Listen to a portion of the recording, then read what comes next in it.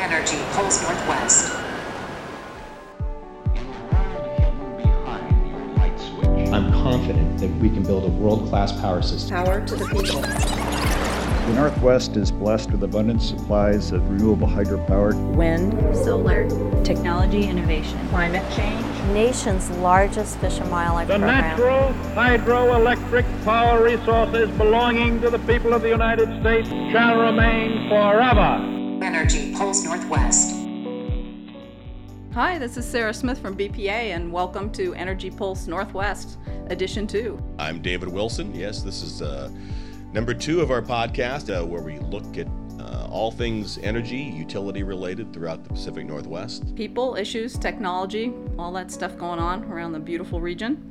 This week, Kevin Wingert, who is a BPA media spokesperson, takes us to the High Voltage Lab at Ross Complex. Which is a very cool place where lots of expensive and intricate, one-of-a-kind equipment gets tested before it gets put on the 4-state high voltage transmission system that keeps your lights on. Let's take it away, Kevin. Here we go to the High Voltage Lab at BPA's Ross Complex.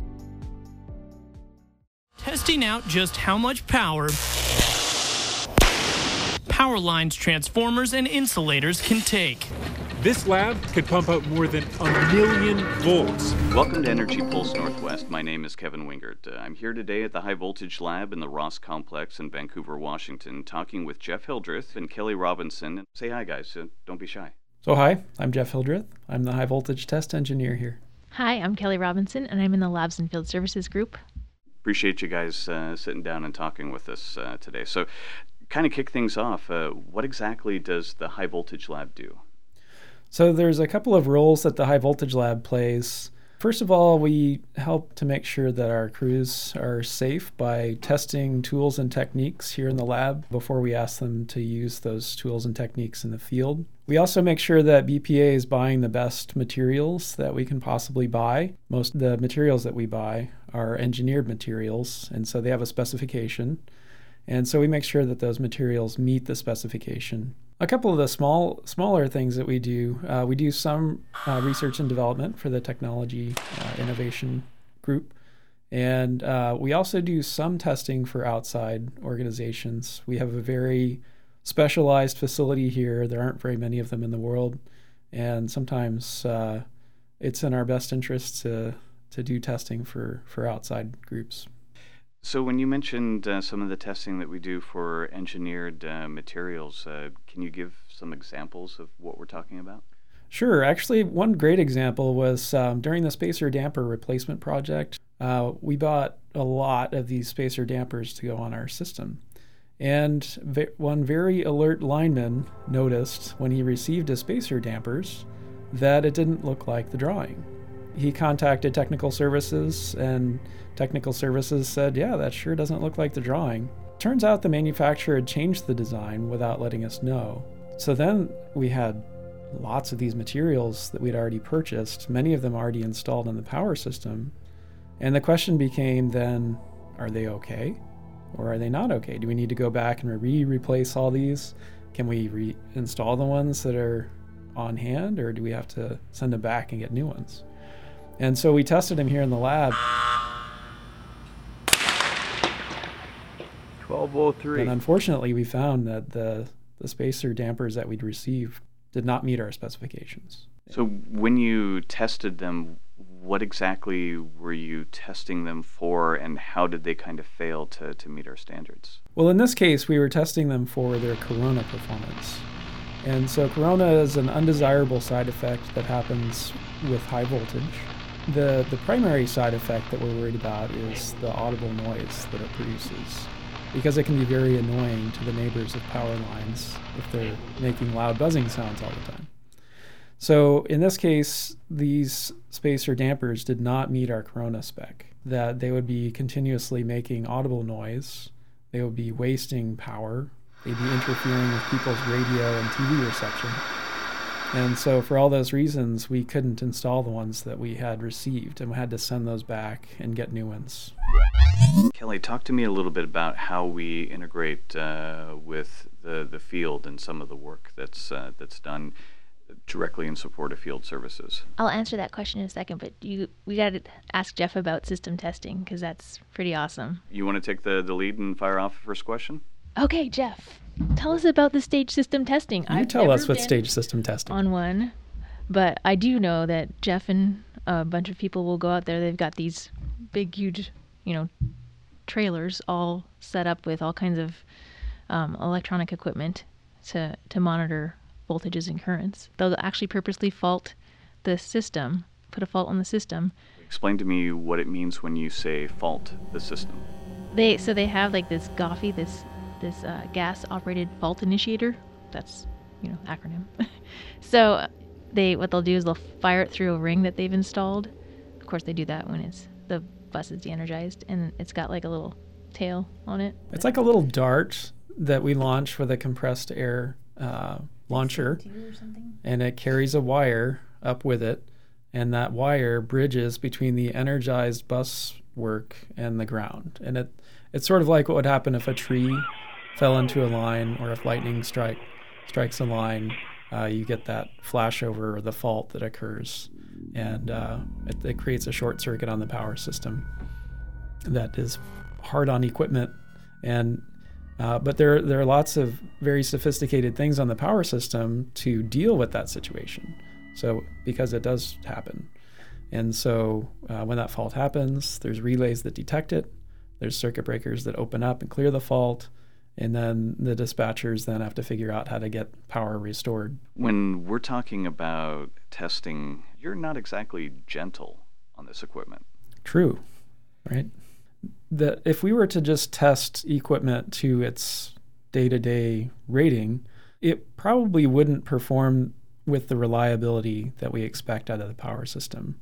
I don't know if everybody appreciates how reliable power is, but I can tell you that in the 14 years that I've lived in my house, I've had one power outage. That's pretty amazing. 14 years, one power outage. And so we in the United States have come to expect very reliable power. And one of the ways to do that is to make sure that all the equipment that we use is tested to the most rigorous standards. And so that when those unusual things happen, the windstorm, the ice storm, the wildlife interaction with the power system, the plane crashing into a power line, all these things are unusual, but they happen. And so we want to make sure that when we test things, we test them to the most rigorous standards so that we get that reliability that we expect. So is it fair to say that you go into a test looking for how to make something fail and then maybe make it better? Absolutely. Yes.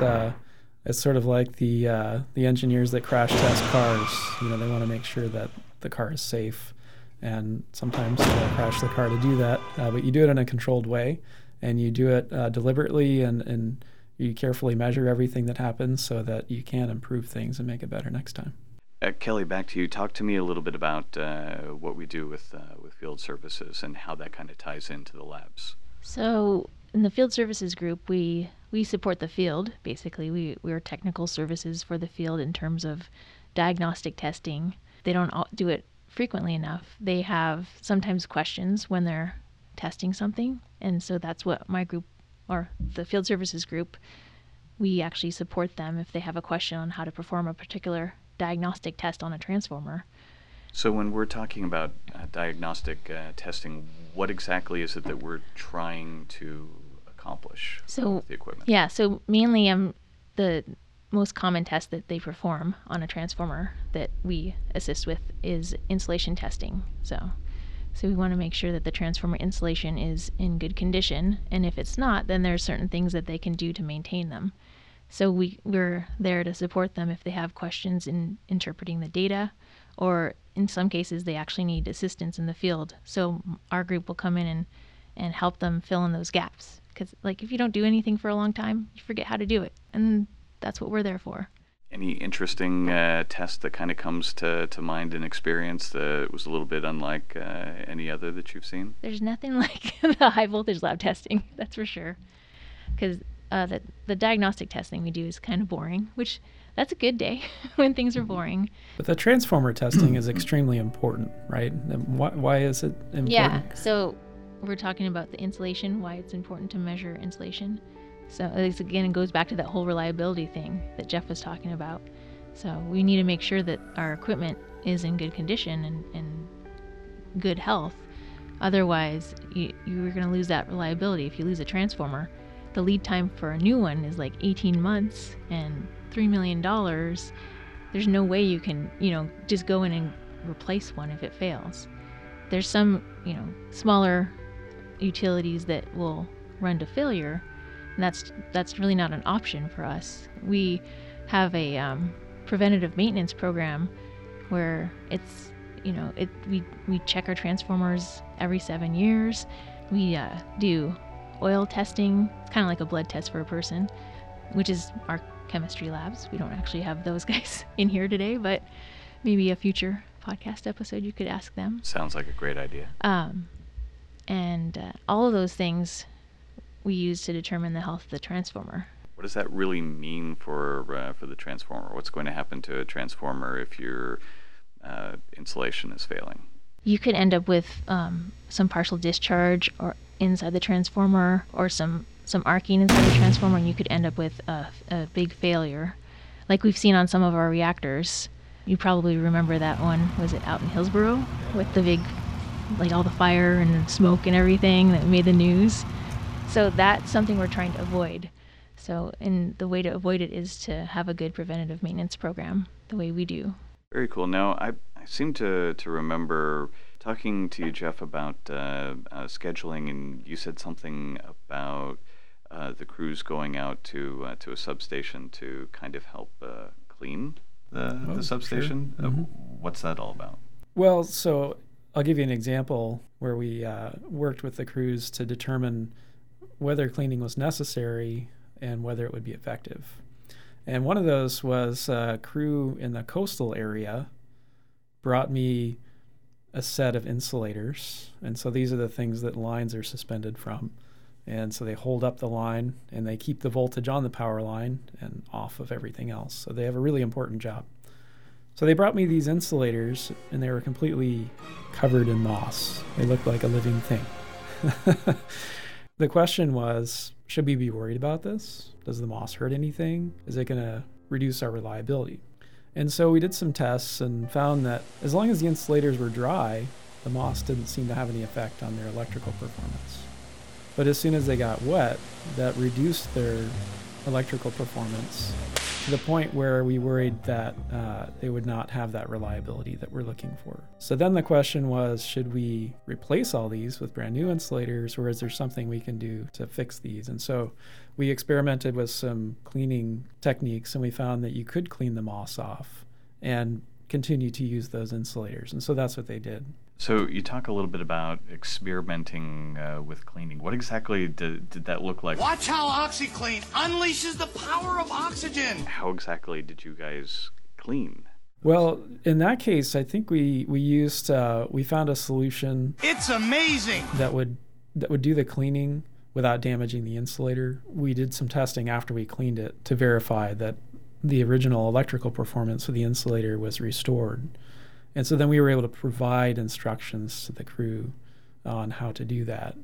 So are we talking like buckets and mops, or exactly. sponges, scrub brushes, sure. all that? Exactly, yeah. And of course, in this case, we had them do it while it was de-energized. We've experimented with cleaning insulators while energized. In fact, we just did one here in the lab a few weeks ago where a company, they make a machine that it shoots pellets of dry ice, if you can imagine, just little tiny pellets of dry ice at an energized insulator. And dry ice is really just carbon dioxide.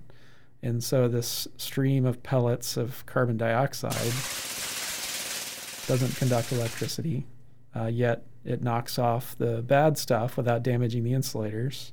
And then the pellets of dry ice evaporate and turn it back into carbon dioxide. And so it's kind of a novel way to clean the insulators. I've been learning some Swedish because I got to go to Sweden for transformer factory testing. That must have been pretty neat. I mean, those were some of the biggest transformers ever made. Yeah, we didn't talk about the Solello upgrade at all. Well, so then let's go ahead and chat about that. Yeah, I wasn't aware.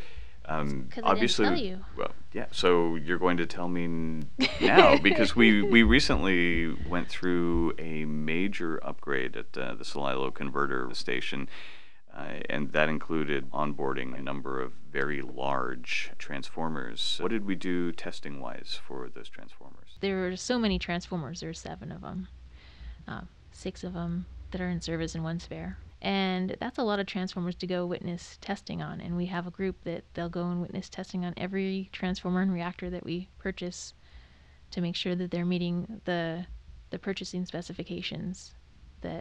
So what were some of the tests that were run that you were witnessing? They do every single test you can possibly think of. So they'll do the insulation testing and all that stuff that I mentioned. There's a lot of other tests that we can do as well in our group, and they did some of those as well. So they'll do tests to make sure that the windings meet their specifications, and when we do them in the field, we compare to the test results that they got to make sure that the winding haven't been deformed or moved or anything like that. And then they also did some other really interesting tests.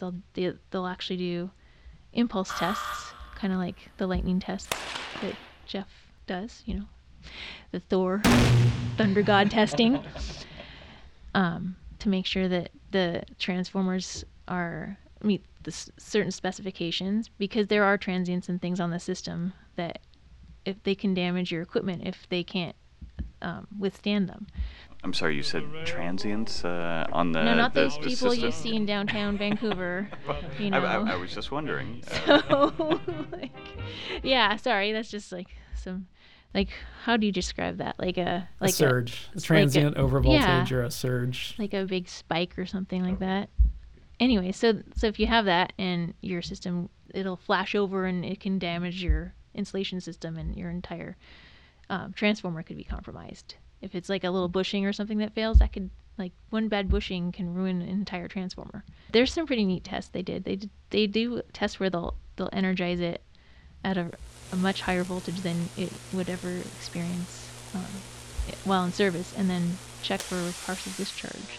And we actually did have one that failed that test, and they actually found what happened was there were some metal particles that got blown inside and faulted the winding. We get to do some pretty neat stuff and see neat stuff and go to lots of different places on the system. I have to ask what it's like knowing that you can produce lightning. I mean, basically that's kind of like a superpower. Yes, I should probably change my name to Thor, the god of thunder. But no, really, seriously, I think in that case we're standing on the shoulders of giants, because there were some really smart people that came before us, starting with Tesla and Marx, and some people that figured out how all this stuff works and design these things that allow us to control electric power. And I think probably as we go through our day, we don't think very much about how much power is at our beck and call at any given moment, but it's mind-blowing. If you went to somebody back in the 1800s and said you could have this power at your command, they would have not even understood what that meant. I'm wondering if you can do something for me. Can you say, "I am Thor, god of thunder, feel my wrath"? I don't know about that. I'd have to have some lightning. You gotta get him a margarita. And he'd do it. Trust me. Well, that was pretty cool. I've been to the High Voltage Lab one time when I took my kids out there on the tour for Take Your Kids to Work Day, maybe 3 or 4 years ago, and it was impressive. They need to know that those electrons how they're going to be herded and tamed, and that they'll respond in the way the equipment was designed. So a little lightning is a good thing in that cause. Now, coming up in August, we're going to bring you an interview with Woody Guthrie's granddaughter, plus take an in-depth look at the tremendous summer sockeye run on the Columbia and Snake Rivers. See you next time. Thanks a lot for listening. Thank you. Energy Pulse Northwest is a production of the Bonneville Power Administration.